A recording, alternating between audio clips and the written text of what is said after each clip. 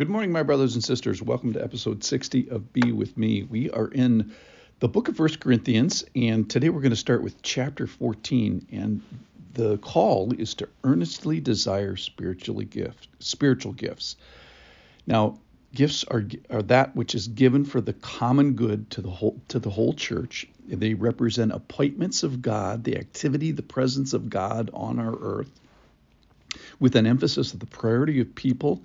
And it describes this characteristic of God where he arranges and he empowers with effect, and he apportions his spirit to the people of God and manifests himself. He makes himself known. So this is a great thing.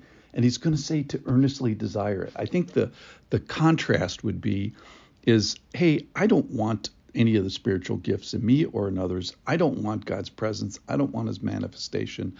I don't want his call in teaching or in prophecy. I want to hinder this communication of God so that I can keep going my own way.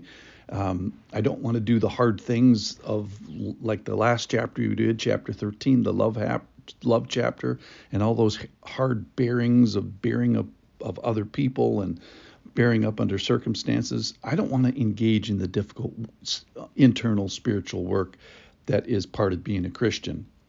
And I don't want to be a part of the body as a whole. And I certainly don't want to associate with the people there. So that would be the bad way of approaching this chapter. So let's not do that. Here we go. This is in chapter 14. Let's do it in a good way and earnestly desire what it talks about, which is going to be prophecy, which we'll talk about.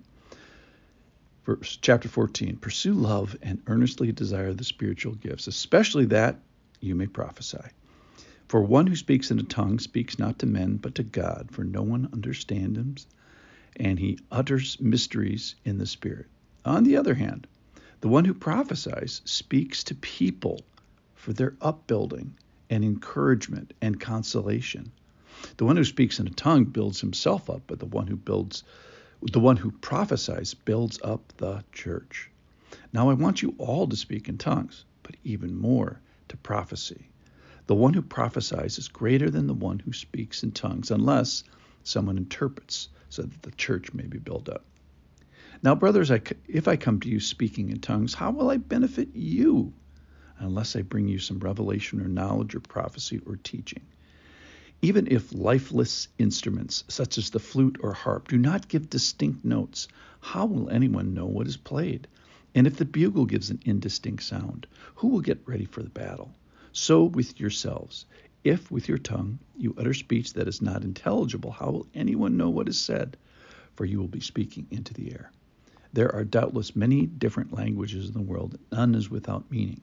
But if I do not know the meaning of the language, I will be a foreigner to the speaker, and the speaker a foreigner to me.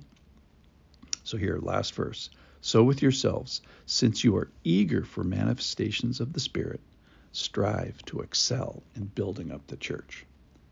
So let's talk about prophecy for a second. So prophecy is a spontaneous, spirit-guided revelation that is delivered verbally and intelligibly. It has the ability to be tested.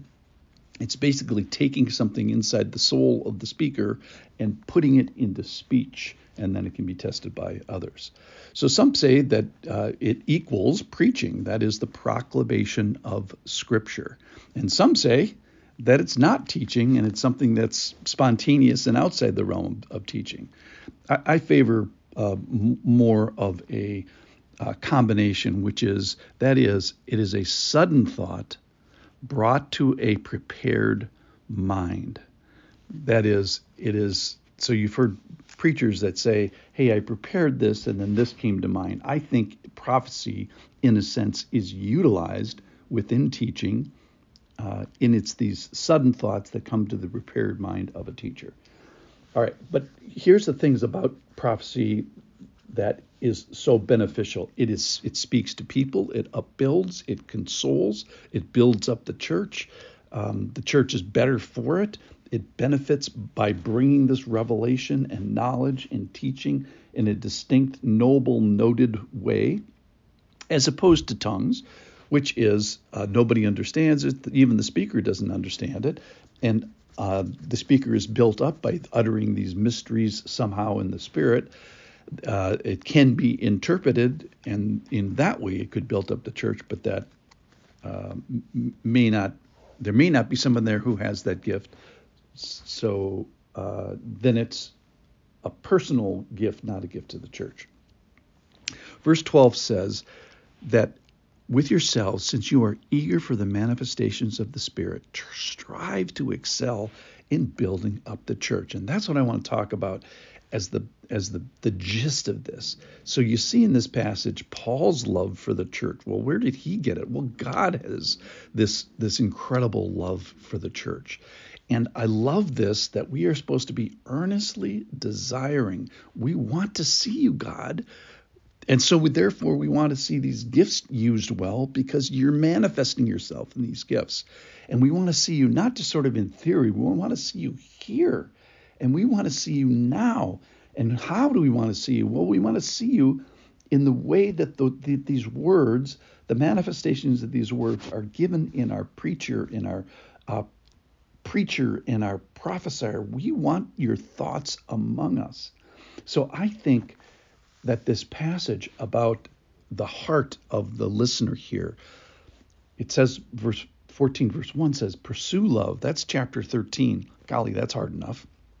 And then it says, desire the spiritual gifts, especially that you may prophesy. Why? Because it's building up the community. It's building up the body. It's consoling people. It's encouraging people. So I love the idea is we're supposed to be desiring these things, because the desire for these spiritual gifts is really the desire for God. And the when part of it is the now part, the here and now. Lord, we want you not just out there in theory. We want you here in our presence, in our speakers, in our hearts. We don't want to resist you. We want to welcome you. Thanks for listening.